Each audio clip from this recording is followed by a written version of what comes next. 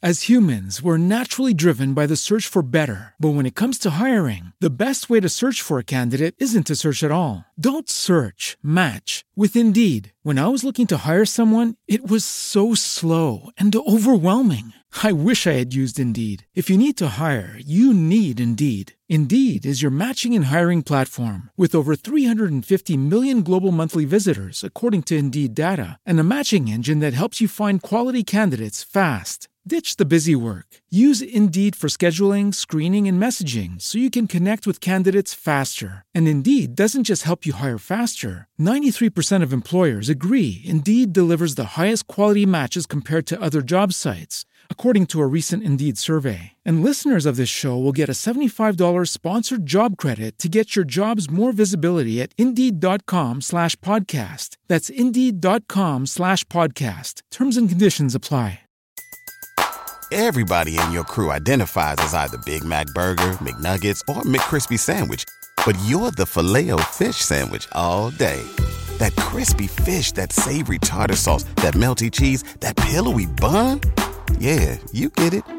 Every time. And if you love the Filet-O-Fish, right now you can catch two of the classics you love for just $6. Limited time only. Price and participation may vary. Cannot be combined with any other offer. Single item at regular price. Ba-da-ba-ba-ba. It's another episode of Sports Yak Podcast. Who types this stuff?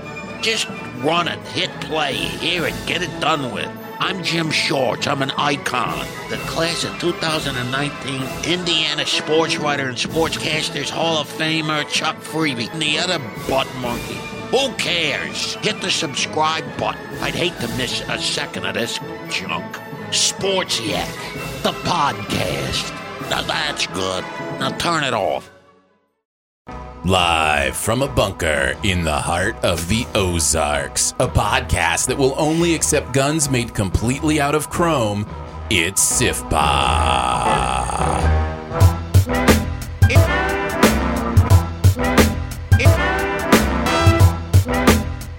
Not the most tactical or stealthy weaponry. No, Yeah. but completely. Not a bit of anything but chrome on them. Yeah. Welcome to SIF Pop, streaming live most weekends or available to download later in your podcast feed, unless, of course, you're a patron. Patrons get perks! Patrons get those perks. Rare.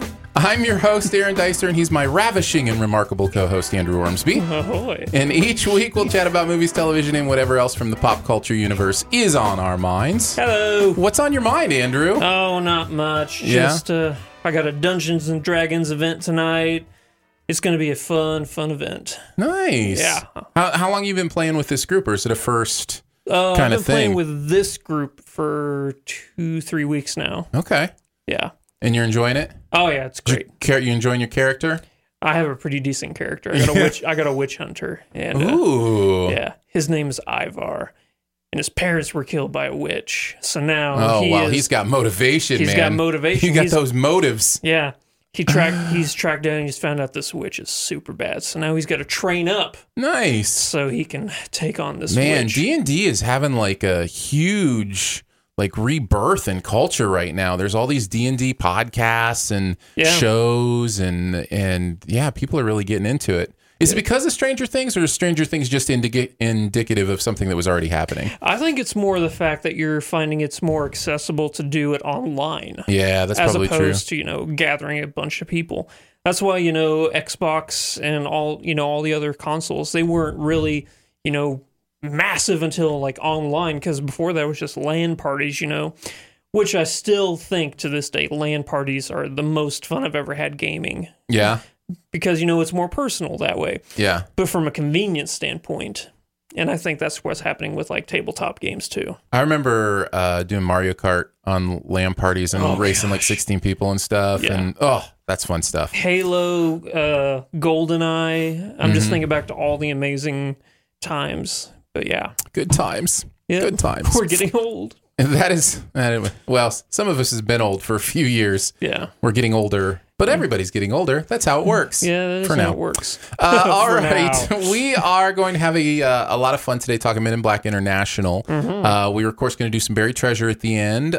We've got a SIFT quest about Pixar in anticipation of Toy Story 4 coming out that somebody sent our way. So we'll get to that.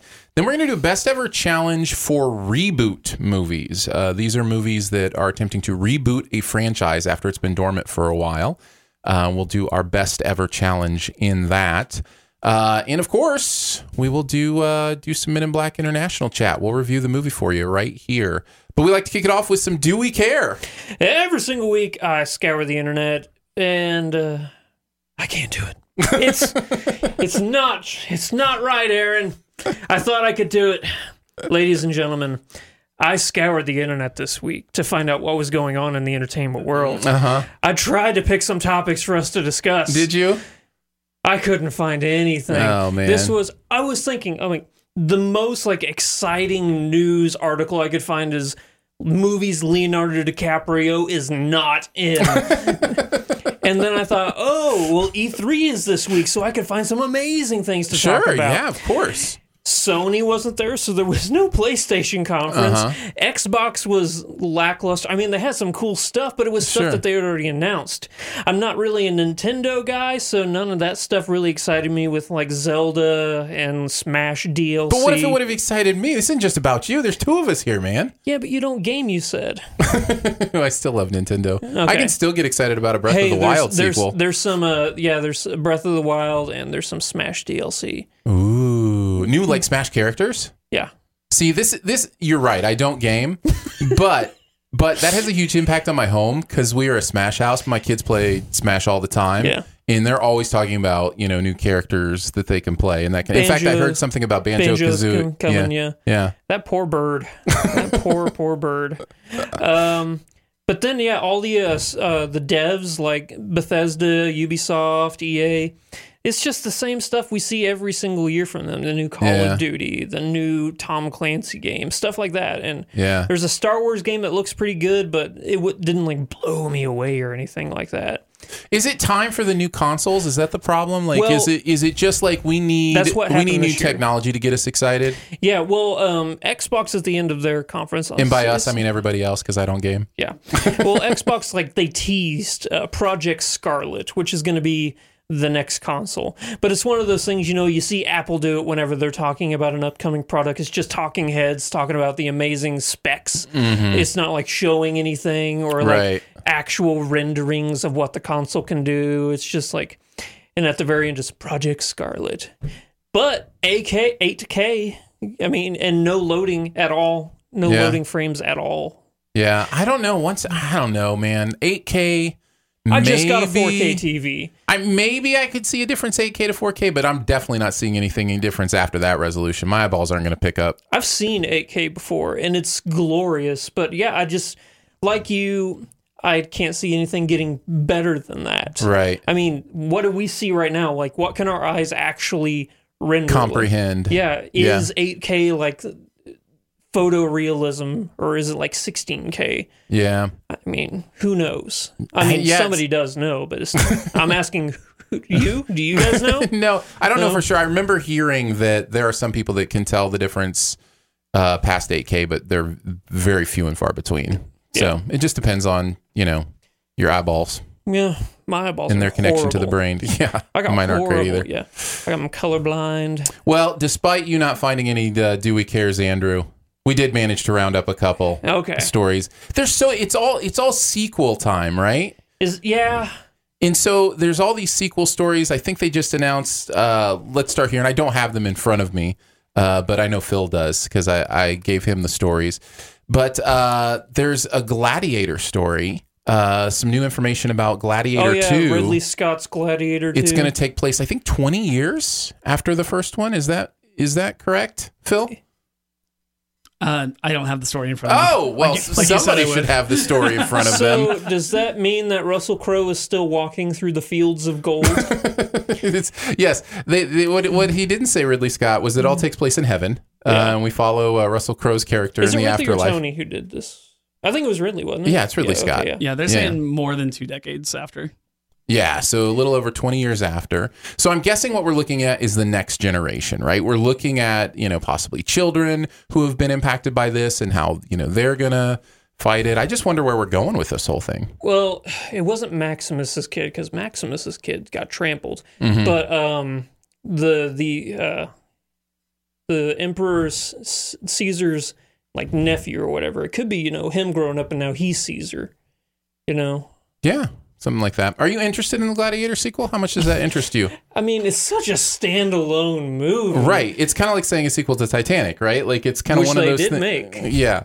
Well, not really. I mean, it's not like James Cameron That's made true. a sequel James to Titanic. Cameron didn't come out and make Titanic. Right, exactly. 2. But Ridley Scott is making Gladiator 2, so it's kind of weird like that. Unless you count the time that he went to the bottom and he actually went there in his little submarine. I guess that could qualify as well. But no. This is a straight up sequel to Gladiator. I mean, yeah, I don't get it. Yeah. It's so weird. So weird. I don't know, man. I don't mind. I think one thing we're seeing this summer that's interesting is if you don't make good sequels, people actually aren't going to see them. Like we're seeing this bared out at the box office, even with, you know, we'll talk more Men in Black International here in a second, but that's not making a ton of money. Like it made less in its first weekend than MIB 3 did in its second weekend.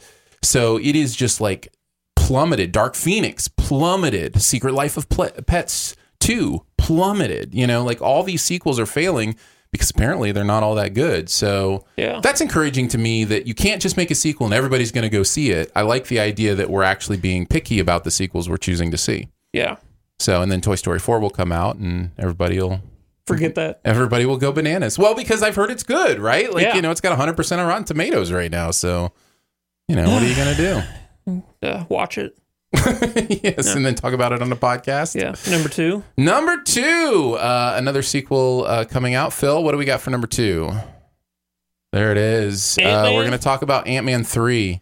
Apparently, Paul Rudd has put the word out that he's not sure if Ant-Man 3 is happening, and he wants fans to activate and push for an Ant-Man 3. Pass. How do you feel about that? I'll pass. On an Ant-Man 3 or on the idea of like motivating the fan base to ask for it? Yes. Would you say that he wants fans to assemble? Yes, I think that's right. I'm okay with Ant-Man, you know, being in like the Avenger movies and stuff like that. I just haven't been a fan of the Ant-Man movies. I mean, the science is the most ridiculous. I mean, you can always kind of like, you know, suspend disbelief in a lot of Marvel movies. Mm-hmm. But for some reason with the Ant-Man movies, they push it a little too far into the ridiculous. Yeah. To where they try and pass it off as science. In Thor movies, they just say it's magic, you know? Right. And you're like, okay, it's magic, so they do whatever they want. With Ant-Man, they're like, no, this is actual science. We're just compressing atoms. And, you know... And yet it doesn't make sense. It doesn't make sense. Right, yeah. No, I'm with you. I still find it pretty fun, though, so... I'm not sure about encouraging fans to start a campaign, of what good that's going to do, but we'll see. What would the campaign look like? Would you just send a bunch of ants to Disney? Yeah. Just like infest the entire Disney headquarters in ants? Mm-hmm. See how that works for you? Yeah. See if that goes well? I think that's good. Ready for number 3? Yeah. Number 3, Quiet Place 2 will explain how that whole monster situation happened. I like it. They're announcing new details on Quiet Place 2 that it will actually go into how these monsters came to be and that kind of thing. Well, actually, you know what? To take that back, I don't like that. Okay, well, tell me about it. Tell me what just happened in your brain. You liked it, and then you didn't like it? Yeah. Things changed? Because, you know, sometimes I'm like, ooh, I get to learn something, and that's exciting. But at the same time, I think what made Quiet Place so great is the lack of information, you know? Because when you try to explain stuff, that's whenever... The more you try to explain, the more you leave yourself open to plot holes and stuff like that. So the mystery of it all actually just makes it that much more exciting. When you try to explain it, though, you kind of take away that mystery. And mystery is fear. Well, it's kind of, there's two things going on, right? If you're going to do a sequel, I think one of the things you should do, as far as like, you know, the wisdom of making movies, is do some world building, right? Because you want to... New group of people. You want to build the world to a bigger place that can hold the idea of multiple movies, right? The beautiful thing about A Quiet Place is it's very contained. It's just this one family in this world that we don't know how it got that way, and we're rooting for them and we're trying to figure it out, right? But if you're going to make sequels, if you're going to make this into a universe, you're going to have to world build. Now, the trick is not to world build to a place where where things get distracting or weird or that kind of thing. but to world build to a place where you can follow different characters and learn something new that you're interested in. So I think Krasinski seems to be smart. Like he did a great job with the first one. So well, he was super passionate about it, and passion always leads to pretty amazing things most of the time. Do you think a community would be interesting, or do you think that's just like, oh, we're just going bigger this time? Do you think it'd be a cop out? I can see a community working. Yeah, I can see that working. Yeah. What I think would be too far is if you really tried to go global. If you really tried to give a global perspective, know everything about everything. Yeah. Just start revealing some pieces, that are important to the context of whatever the story you want to tell, right? It always comes back to story. What's the actual character movement, character development story that you want to tell? Yeah. And how does that feel? And then reveal the pieces necessary to enhance that story, not just, get people excited. So yeah, I think he can do it. I trust you, John. I do too. Don't let me down. You handsome devil, you. Well, there you go. That's gonna wrap it up. Wrap it up. For Do we care? Wow. That's how that works. Just like that. Listen, I picked the stories. You never know what's going to happen. Yeah. It's just the way it goes. Well, at least you found something. It's true. There's always something. You dig hard enough, there's always a little news here or there. Yeah. So you just got to get a bigger shovel, Andrew. Is that what it is? Yeah. I need to get like a snow shovel and try and dig with that. No, have you ever seen people clean up with horses after horses? That kind of shovel is good for pop culture news sometimes. That's the kind of shovel for... Sometimes it feels like that's what we're, yes, delivering to the people. Exactly. Guess what movies Leo isn't in? Yeah. I'm like, ugh. It's going to be one of those weeks, huh? That'll wrap it up for Do We Care? So let's get on to the review. Let's talk a little bit about Men in Black International. Oh, snap! Oh, snap! Oh, snap! Oh, snap! We are a rumor. Recognizable only as déjà vu and dismissed just as quickly. Time to prove yourself, Agent M. We may have a problem in London.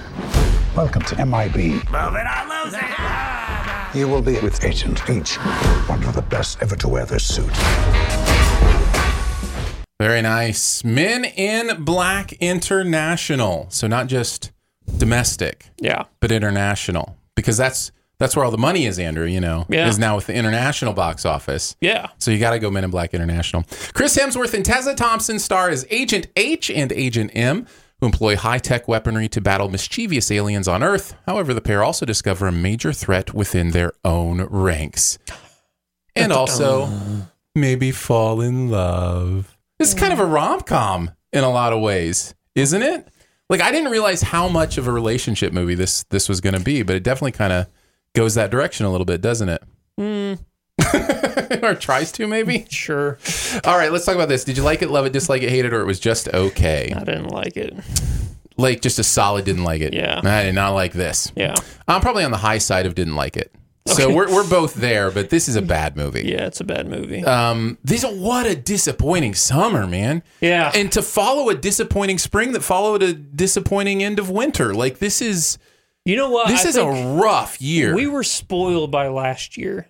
I Because agree. last year was amazing for totally agree. Yeah. So you're talking about relationships and stuff between these two characters. Yeah. I didn't get it. And it's crazy because Tessa Thompson and Chris Hemsworth together, whenever they're Thor and Valkyrie, that chemistry is great. Yeah. In this movie, how can you have chemistry in one movie and then no chemistry in another movie? I think it speaks to the fact that there are a lot of parts that go into making a movie. There's the direction, the editing, the story, the writing, for sure. All of that combines to create these things. A lot of times, I will say this, a lot of times we give the actors too much credit for what works on screen. And a lot of times we give them too much blame for what doesn't work on screen, right? And I think this is another reminder that the actors are just a piece of that puzzle and not even really the biggest piece. And that's easy for us to forget because they're right up front. But no, I totally agree. I think that's a great place to start. These are two of the most charismatic, attractive human beings on the planet. Yeah. And I could not have cared less about them getting together or even their characters. Yeah. Like, how do you put a Chris Hemsworth on the screen that I'm like, meh. Seriously. It's just like, how do you do that? Yeah. I think that is a major flaw of the movie. It's like he was trying to be Archer, but it just didn't come across as genuine, I guess. It felt very blank to me. The whole thing feels very blank to me. Yeah. And I know we're starting with the negatives here, which isn't normally what we do, but this, there's not a ton of positives here. So maybe we'll finish with them just so we can kind of end with a little bit of gleam. Yeah. But I think this whole movie is very empty. It's very meaningless. There's not a lot to grab onto theme wise. What is the overall message? What is the message? The growth of our protagonists, like where the character starts and where they end, pretty much nothing. There's nothing there. Villain, pretty much a big bag of nothing. It was the biggest bag of nothing. Right? Yeah. And so many contradictions story-wise in this movie too. The story is really messed up. Like, it's the same story from the first Men in Black. I mean, how do you... It worked then. Why can't it work here? It's just how awful of writing, Yeah. I think it has a lot to do with the script that they were given and just how bland and meaningless it is and just how empty it is. So, I don't know that there's really a lot going on there. I mean, they just renamed the characters from the first movie. It's the same script, pretty much. Now, tell me what you mean by that, because I can see a few differences as far as, when you're talking about, because, you look at Tommy Lee Jones' character, right? He's been in Men in Black forever. Yeah. Chris Hemsworth's character isn't like that. He's still second generation, finding his legs. Like, they're both kind of, he's like a hot shot, but it's not like he's, the old stalwart. Yeah. Yeah, but, it's still, a citizen stumbles across the Men in Black and then is taken under the wing by a member of MIB. And then they go on crazy adventures filled with wacky, zany characters, and the movie ends with them fighting a giant alien that looks like an insect. Well, if you put it like that... It's the same movie. It's the same movie. You know what I thought it was the same as? What? Dark Phoenix. I had so much Dark Phoenix deja vu in this thing. How so? The idea, I really don't know that I can talk about everything until spoilers, because some of the things I'm going to talk about do specifically.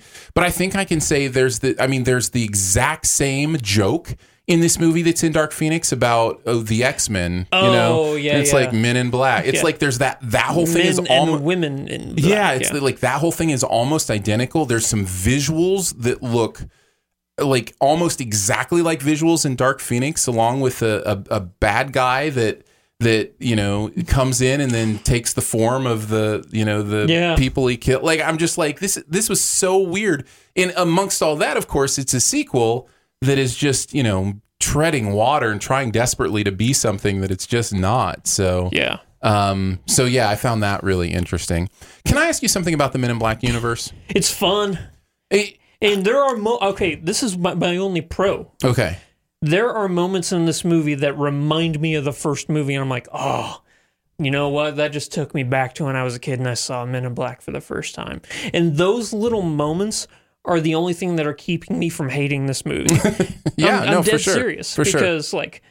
I remember, the first time they open that door and you see MIB headquarters, right. and stuff like that, or even the weaponry, or the sunglasses. Or the creature work. The neuralizer, yeah. The creature work, and even in the first Men in Black, it wasn't the best. That might be a sign of the time, or it might just be a sign of they just want to make a goofy movie. But in here, you had the same thing, just goofy creature design, and it makes you laugh. Absolutely. I think that is the highlight of the movie, and if it's enough for you, maybe you'll have a good time. It does feel like the Men in Black universe visually, like these sets, these creatures, the sense of goofiness and that is all here, and occasionally was entertaining or interesting to look at. I will say there are some throwaway callbacks to the original movies that are so completely void of any kind of emotion or connection. It's just like, oh, there's a character from the old movie. Like, why show the noisy cricket if you're not going to use the noisy cricket? Right? Yeah, just stuff like that. That's a little bit too kind of wink, wink, nudge, nudge for me. Yeah. But there were some moments I also did enjoy. And this is the craziest thing for me. Yeah. Men in Black. What is their staple? Wearing the black suit with the white shirt and the black tie. How many scenes in this movie were they not wearing the black suit, the white shirt, and the black tie? Well, there were plot reasons when that happened. Don't try and do that. It's a staple of the franchise. Right. No matter what, they could be in the craziest tactical scene ever. They're wearing that suit. And those shiny shoes, and they're going to come out the other end looking good. I guess speck of dust on them. I guess if you're going to go that way, you just have to live in a world where the Men in Black are never undercover agents. They're always upfront agents, right? Like that's what the decision you would have to make. And there are so many times in this movie where they just blatantly tell people who they are right before they neuralize them. I'm like, what's the point? Are you just? Is this for your benefit? I mean. Well, here's my question. I was going to ask you how you felt about the Men in Black universe in general. And maybe actually we can talk more specifically about the other 3 movies in our member post show. Maybe we'll do that and just kind of our feelings on 1, 2, and 3. But in general, have you bought into the universe like in the first movies? Just the first one. I like the first one, but the others let me down. Yeah. They went on, there was like, in the first Men in Black, it was ridiculous, but it was believable ridiculous. So here's what I want to say. I think the Men in Black is built on a foundation that is the biggest suspension of disbelief ask a movie has ever asked its audience to have. The idea that there are this many aliens all around us, right? That's the thing about Men in Black is it's like aliens are everywhere. They've been coming to this planet for years. We've been hiding them right in front of you. That there are this many aliens. Poorly hiding them. This is the thing, right? That there are this many aliens all around us, and but we have a neuralizer. This movie even shows how stupid that idea is and how many times people would see other people being neuralized that the Men in Black didn't know about. Yeah. And you've got in the other movies the idea that the Statue of Liberty is all of a sudden a neuralizer and can just neuralize the whole town just because it goes off. Yeah. Which makes no sense whatsoever. Because, nobody sleeps at night in New York. And I just think, well, why did I fall in love? Because this is also on a recent rewatch of Men in Black 2, which is awful in this regard. Like, it's ridiculous. Well, it's just an awful movie. It's not a great movie. But what I'm finding fascinating is that the first movie I bought into, like, it didn't bother me. And I'm trying to think of why that is. And I think it's just, number one, I loved the story and the characters so much. But number two, I think it tried to keep it a little bit more contained, a little bit simpler. You didn't get the feeling necessarily in the first one that aliens were around every corner. Yeah.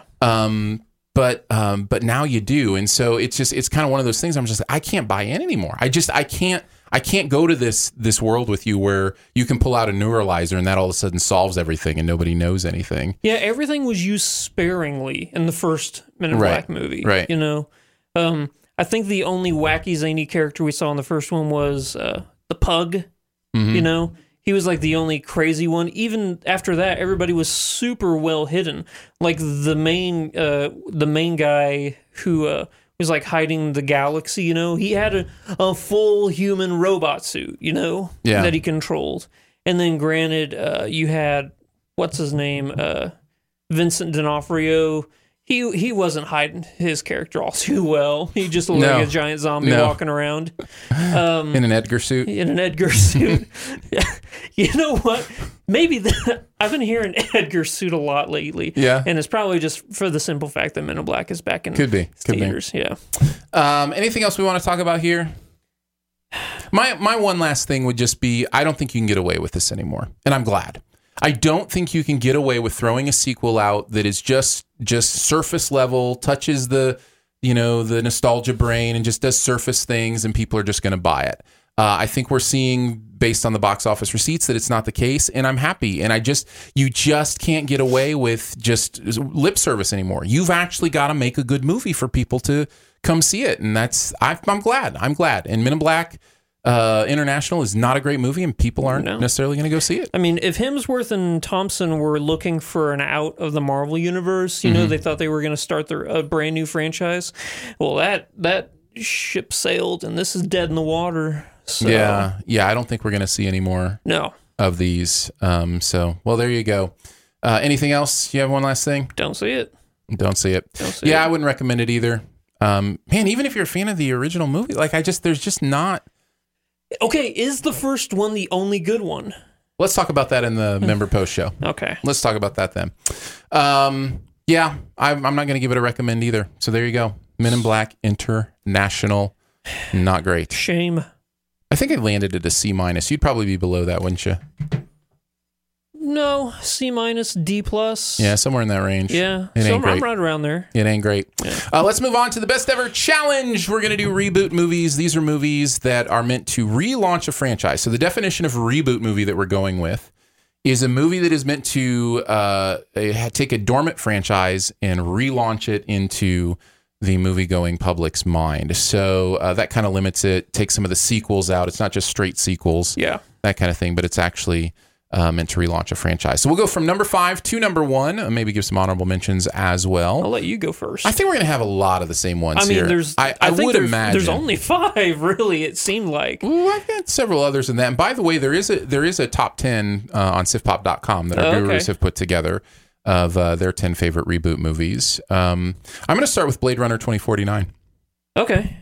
I'm excited that this took the Blade Runner movie and actually made a franchise from it. You know, okay, that's the thing. I didn't really think of Blade Runner as a franchise. Well, it's not yet, but I mean, they're working on another one. Okay, and I just, it's definitely. I think they rebooted it with that intent. The idea that hey, maybe this can be a universe for us to explore and make some money off of. And man, I really like that movie. Maybe I was too critical on the wording of the best ever challenge. I was thinking franchise. There had to be a franchise before, and now there's a new franchise after.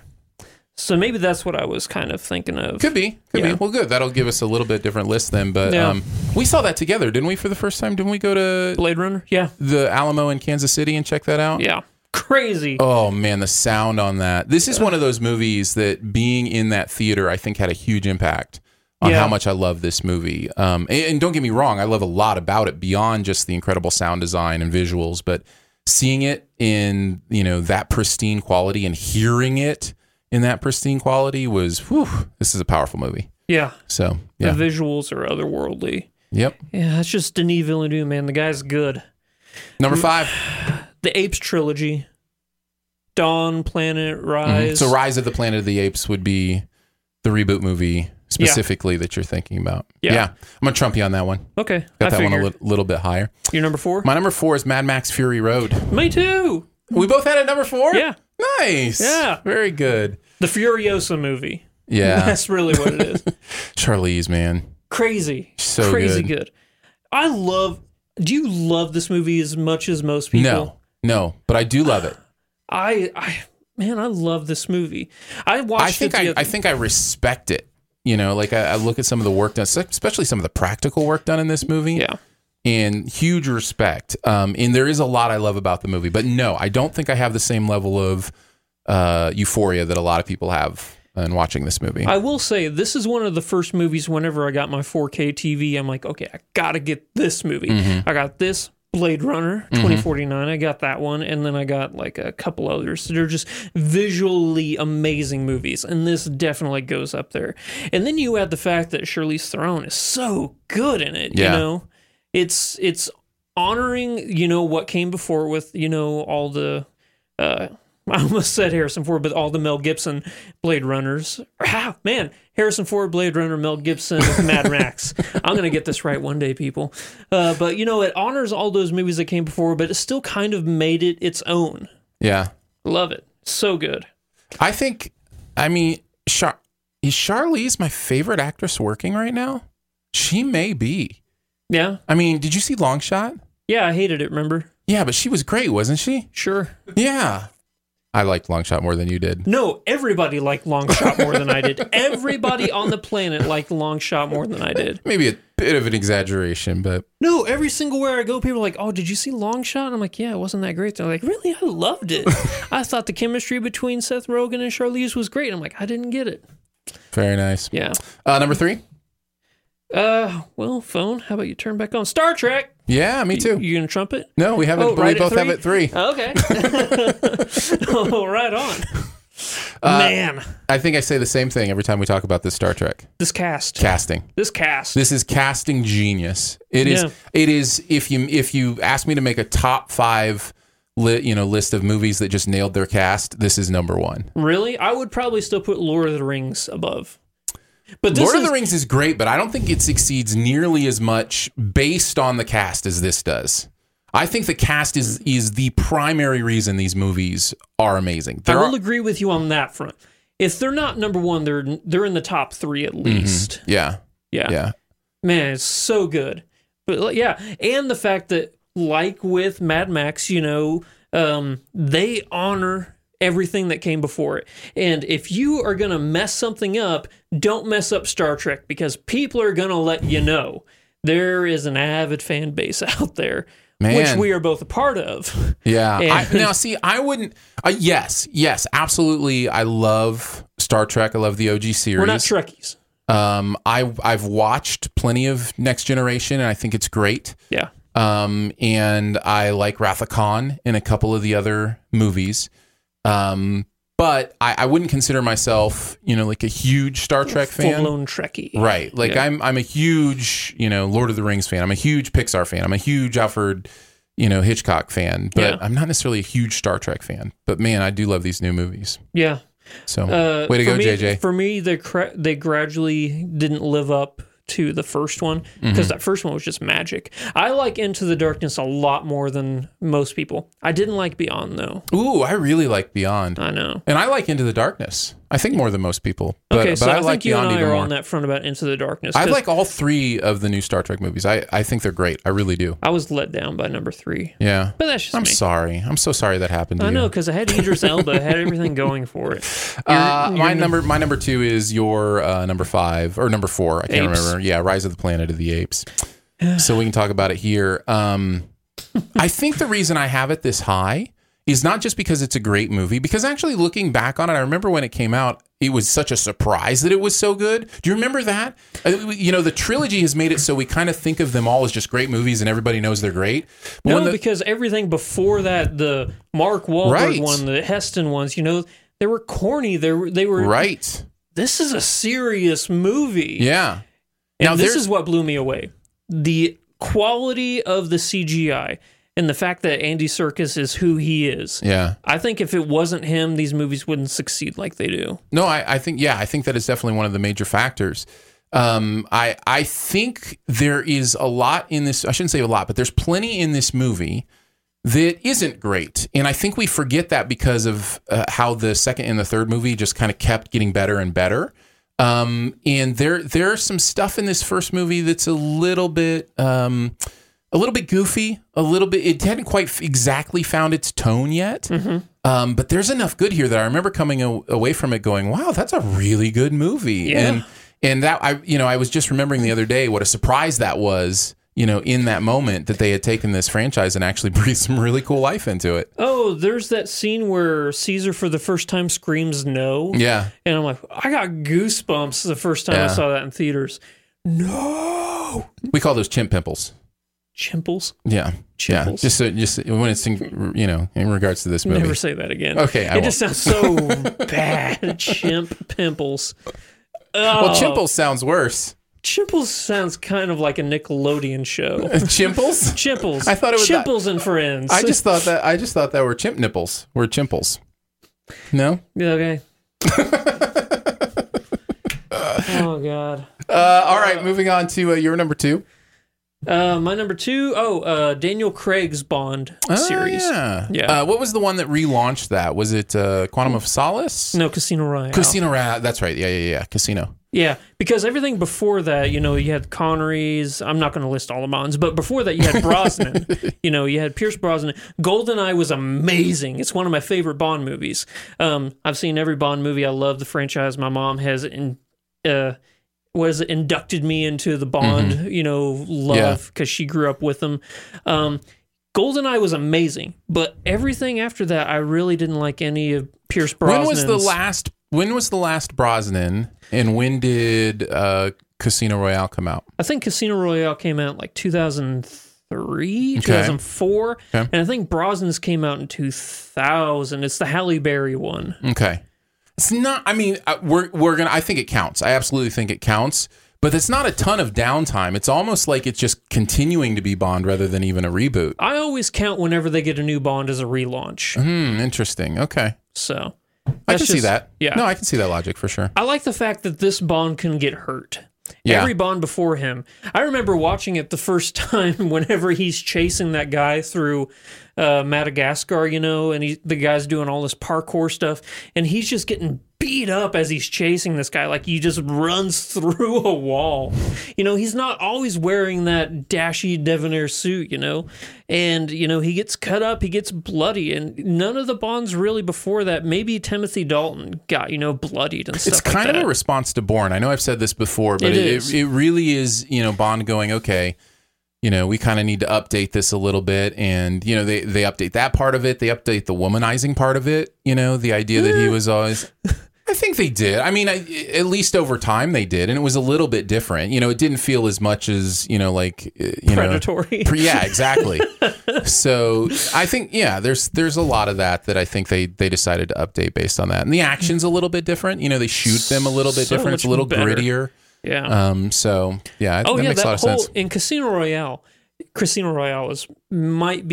Skyfall's my favorite Craig Bond movie, but Casino Royale's right there at number 2, very close. I mean, you had the Madagascar chase, you had the airplane, or the airport, chase. So many amazing scenes in that movie that just relaunched that franchise. And then they still had him being suave and debonair, like whenever he's playing poker and stuff like that. He's got that cocky smile, like, I know I'm going to win, that kind of thing. And Mads Mikkelsen's a great villain, too, as Le Chiffre. Very nice. So that's your number 2? Yeah. So we have the same number 1, right? Probably. It's got to be The Force Awakens. Oh, no. We don't have the same one. Wow. Well, I'll start then with The Force Awakens. Okay. I don't think there's ever been a bigger ask than J.J. Abrams to relaunch Star Wars to a place where the fans are liking it again. And that he comes out and somehow does it is really impressive. It's number 6. It's just the fact that I look at The Last Jedi, a movie you love, and that I hate. Well, but this is about The Force Awakens, not The Last Jedi. This is where, we're coming to that differentiation between franchise. I'm counting the franchise that's being relaunched against the franchise before. And I was thinking reboot movie. So the movie that actually reboots it is the one that we're ranking, that I was ranking. So I get it. Totally. Force Awakens would have probably been up there for me then. Yeah. Yeah. It's a great movie. It is a great movie.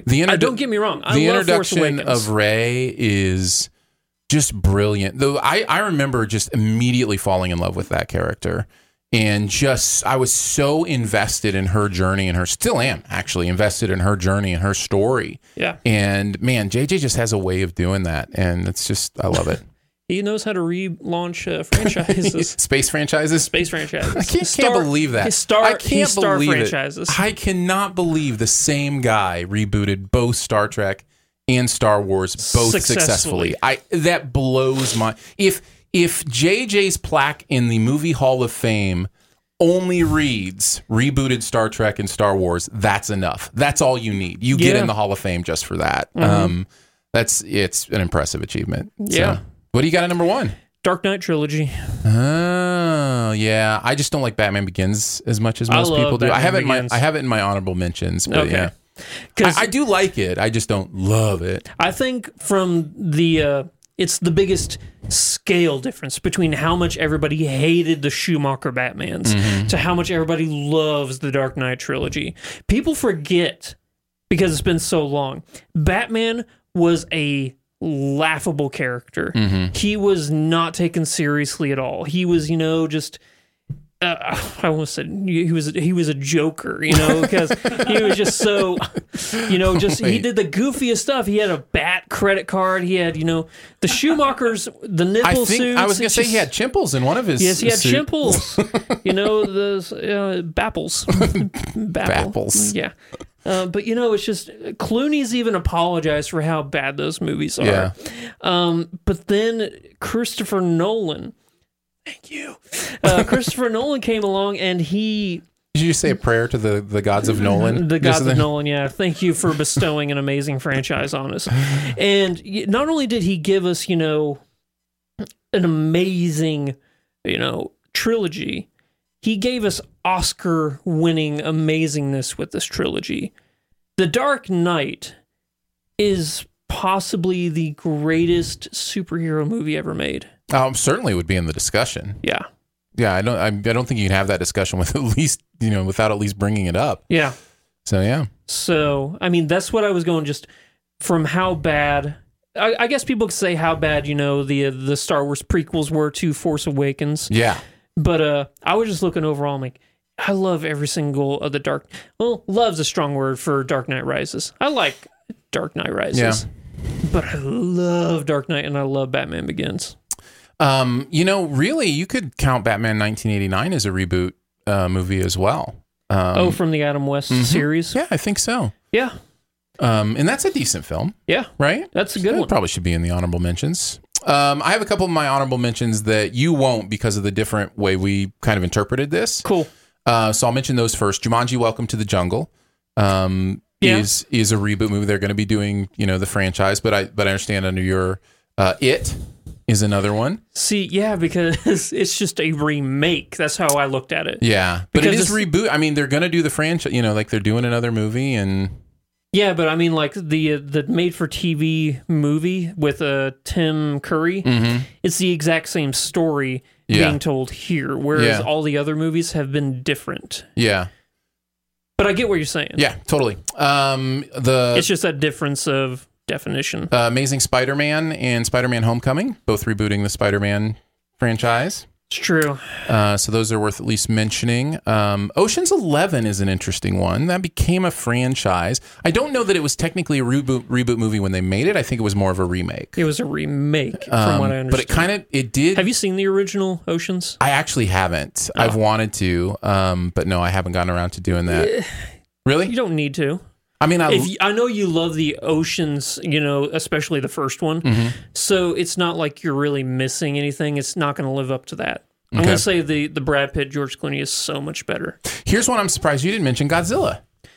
Yeah, it's weird because I love the old Godzilla so much. So it's just a continuation. Right. So maybe that's what I was thinking. I just really didn't put that much thought into it because I'm like, oh man, they took something that it was okay and then they made something I loved. Yeah. Because when I look at Star Trek, I'm not talking Next Generation because I'm just a Next Generation guy. I'm not really all on board with Kirk and Kirk and Spock and all them. That wasn't my jam. Interesting.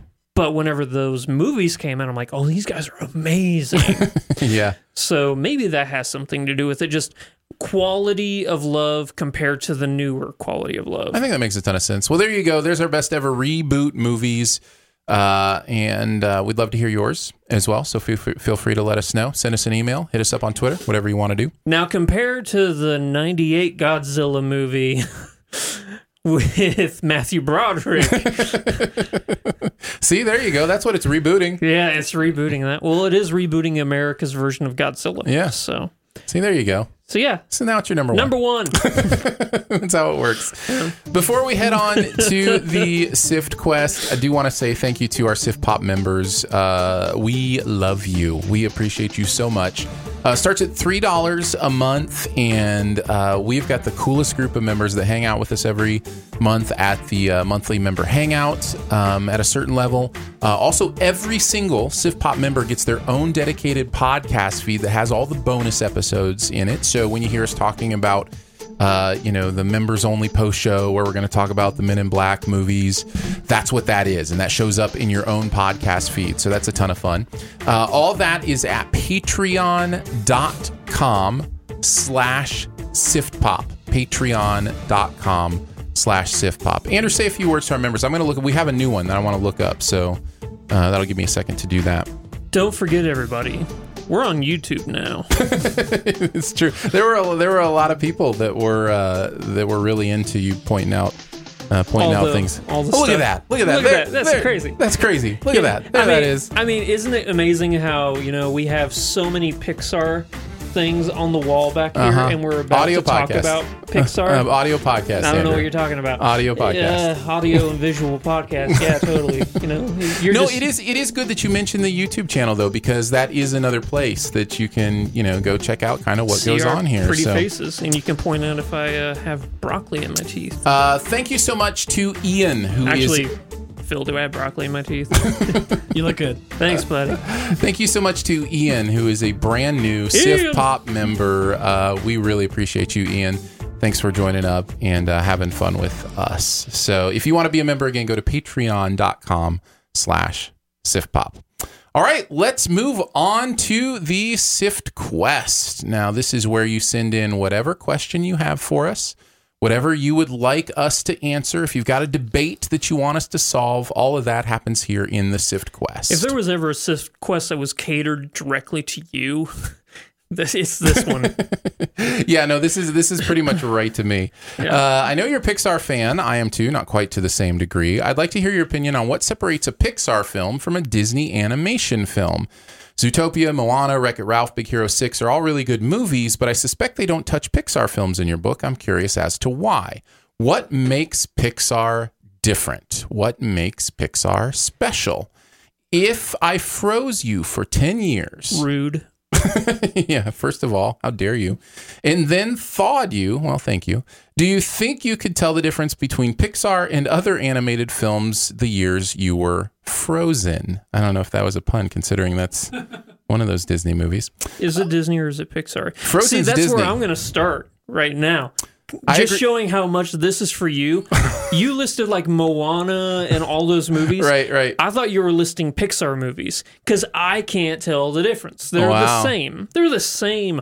Why have two different companies make the same movie? Yes, they're both Disney, but they're the same. So the final part of the question is, I agree Pixar tends to be a notch above other animation studios, including Disney, but I'm not sure I can put a finger on why. No, I do disagree with you. I don't think they're the same.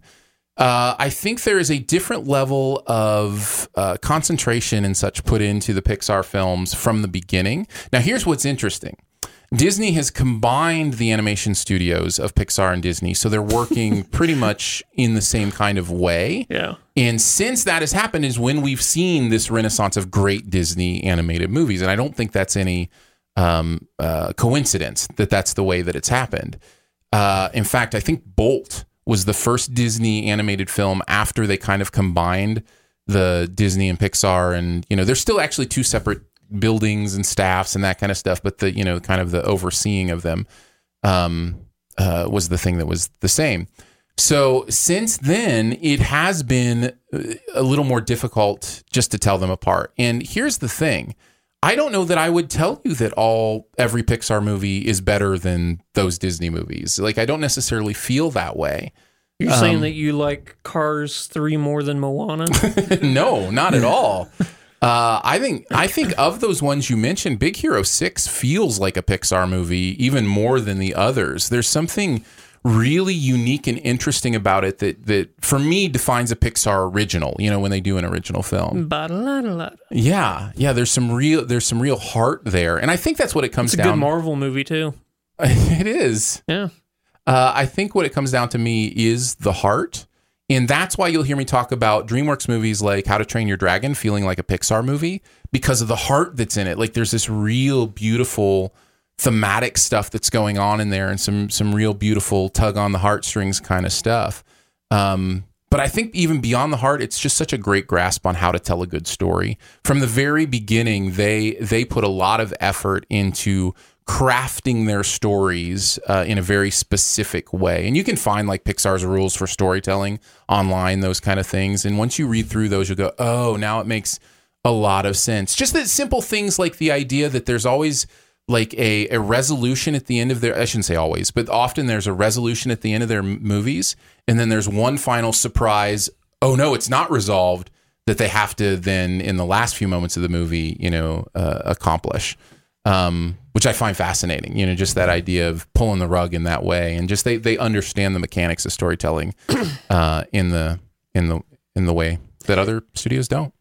You know how the Powerball and stuff, they have the little tube thing that they drop the ball down and it can either go left or right. Mm-hmm. That's how I am with all of these movies. That's how I would decide whether it's Pixar or Disney, because that's how similar they are. I'm like, if it goes left, it's Pixar. If it goes right, it's Disney. That would be that's the only way I could actually determine. I think the only one I know solidly is Pixar is Toy Story, because it was the first. They have been alternating doing sequels and original films. And the original films are always my favorites. Like Coco recently. Love Coco. I just think it's brilliant. Before that was Inside Out. Those kind of movies I always think are spectacular. Having said that, they're done with sequels for a while. Their next 4 movies are all originals, is what they've said. So, including Onward, which I think has a trailer out now, although I haven't seen it. So looks fun. So yeah, it'll be interesting to see where Pixar goes in the next few years. But I don't know. I think they've raised the bar in a lot of ways, which makes it good, right? Like, that bar being raised makes it good for every animation company to kind of be able to up what they're doing and kind of get to that level. So, and I think you're seeing that through animated films in general. Yeah. So, which is why when A Secret Life of Pets 2 comes out and tanks, it's like, well, maybe it wasn't that great. Yeah. Doesn't live up to the bar. So there you go. Appreciate it. Appreciate the question. Unless you had more to say about Pixar, Andrew. I know you're such a huge fan. I'm a huge fan. I've seen all the movies. Are you looking forward to Frozen 2? No. Did you like Frozen? Not at all. Really? I hate that movie. Oh, it's so good. No, it's not. Really? It's not a good movie. What makes it not good? It's old enough I can actually just talk about it now. That horrible plot point where she's like, oh, my sister's frozen, and she can do magic stuff. My parents are going to lock her away in a room for 20 years. I'm never going to see her. Oh, she's out now and she ran away? Okay, well, I better go find her. Hey, here's a stranger. Why don't you tag along with me? Oh, there's a magical snowman. That's cool. We're not going to talk about that. We have some annoying trolls that come out for one song and then disappear. Yeah, that's cool. Oh, that one guy I fell in love with, in the first 3 minutes of the movie after meeting him for 5 minutes, he's a villain now. Oh, that sucks. That's brilliant. That's brilliant. You're just explaining what makes it Frozen awesome. I hate that movie so much. Why do you hate it? This is interesting to me. I hate that movie so much. Man. I thought that the plot was horrible. That stupid song. If I have That's to hear... what it is. It all comes down to the song. No. It's not just the song. It does. I can tell. No, it is it is a stupid song. I thought Olaf was a horrible, annoying character. Wow. I thought that I've had this conversation with you about how much I hate Frozen. You're living in the upside down on this, man. This is so strange. Dude, everything you say is opposite of how I feel. Me and the Demogorgons, man, we hate Frozen. Frozen. Down there, it's called Thawed. All right, so that'll wrap it up for the Sift Quest, and we will move on to finish up with our buried treasure. Andrew, what is that one thing in any area of pop culture that you want to make sure people know about? Aaron, I don't know if you know this. I'm a DC fan. I did know that, in fact. As you might know, DC has their own streaming service with original shows and stuff out now. They have Titans and Doom Patrol. They have a Harley Quinn show, and they have Krypton. And they have one episode of The Swamp Thing. They have 3 episodes. Oh, 3 episodes. Sorry, I just knew it got canceled. Which is my buried treasure. Oh, really? That's unfortunate. No, not at all. This show is good. Well, it's unfortunate that it's good. I mean, if they're canceling it after 3 episodes. They're not canceling it. What? I thought that was the huge news. No. They totally canceled Swamp Thing like after 3 episodes or something, and fans were like upset. I can't believe I'm telling you this. If this isn't true, I apologize. I thought that was the huge news that I saw on Swamp Thing was like, is fans were upset because they were like, nah, we're not going to do any more of these. So, am I wrong? Oh, I'm so sorry, Andrew. He throws his phone for those who aren't watching. Andrew, I feel awful. I wish I was wrong. I'm so sorry. I thought that's why you were bringing it up. You were like, oh, I can't believe they're canceling this, and I love it. Oh, he's so sad. He's so sad. Andrew, tell me why it was awesome for the 3 episodes that he...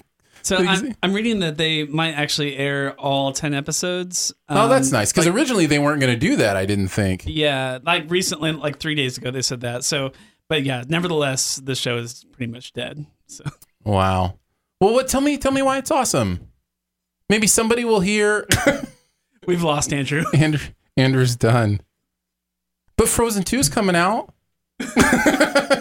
Oh no! It looked like he was about to actually throw something at me. That got serious there for a second.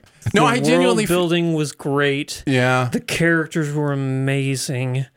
Swamp Thing is such an underappreciated character. The effects were rad. I was so digging that show. Oh, poor Andrew. Well, I don't know where to go from here other than I've got some buried treasure. If you want me to talk about it, I can. Thank you. I will talk about Fleabag. Canceled. Fleabag season 2 is out on Amazon now. 6 episodes. They're about 20 to 30 minutes each. I love this new thing where shows have these shorter seasons. You can watch a whole, season of Fleabag in about the time it takes to watch a regular movie. So 2 seasons now, about 5 or 6 hours total of content. Very interesting. Phoebe Waller-Bridge does such creative, interesting stuff, and I think she's fascinating in this. I will say it's Amazon Prime streaming there. Definitely adult content. Want to give that warning for sure. But just to say, man, it's unique, funny, interesting, and compelling in a thematic and meaningful way, like a lot of shows aren't. And there's some stuff about faith and belief in the second season that I just don't see a lot of shows actually really dealing with. She has a relationship with a priest, and the idea of that, both the idea of falling in love with a priest and what that means, and the idea of his faith and what that looks like, felt authentic and real, and also somehow still really funny. So if you've been hearing good stuff about Fleabag, I'm just backing that up for you. I finally broke down and watched both seasons and absolutely loved it. So that is my buried treasure, but it cannot bring us out of the doldrums of Swamp Thing. You have no idea. I feel like you're almost crying, Andrew. I'm pretty upset. I'm not going to lie. No, it's real. I just want you to know, like, if you're listening to this on audio, none of that was staged. If you're watching this on video, you probably know that. This is an audio podcast, but this is one of those moments you might want to head over to the YouTube channel and see. Just if you've ever wanted to see heartbreak happen live, you might want to go to the YouTube channel. Dude, I like that messed you up. The show is so good. Yeah. I'm so sorry. We did a podcast. We did it. We did it, Andrew. We did a podcast. I was so looking forward to getting through with. I didn't have any Dewey Cares because it was a crap week for news. I wanted to get through Men in Black International because it was a crap movie. I was excited about talking about Swamp Thing because I'm like, there's the light at the end of the tunnel for me, man. I get to talk about a great show everybody should go check out. Well, they can still go check it out, right? There's hope. Netflix buys everything. Maybe they'll save it. Yeah. We did a podcast. Sure. Yay.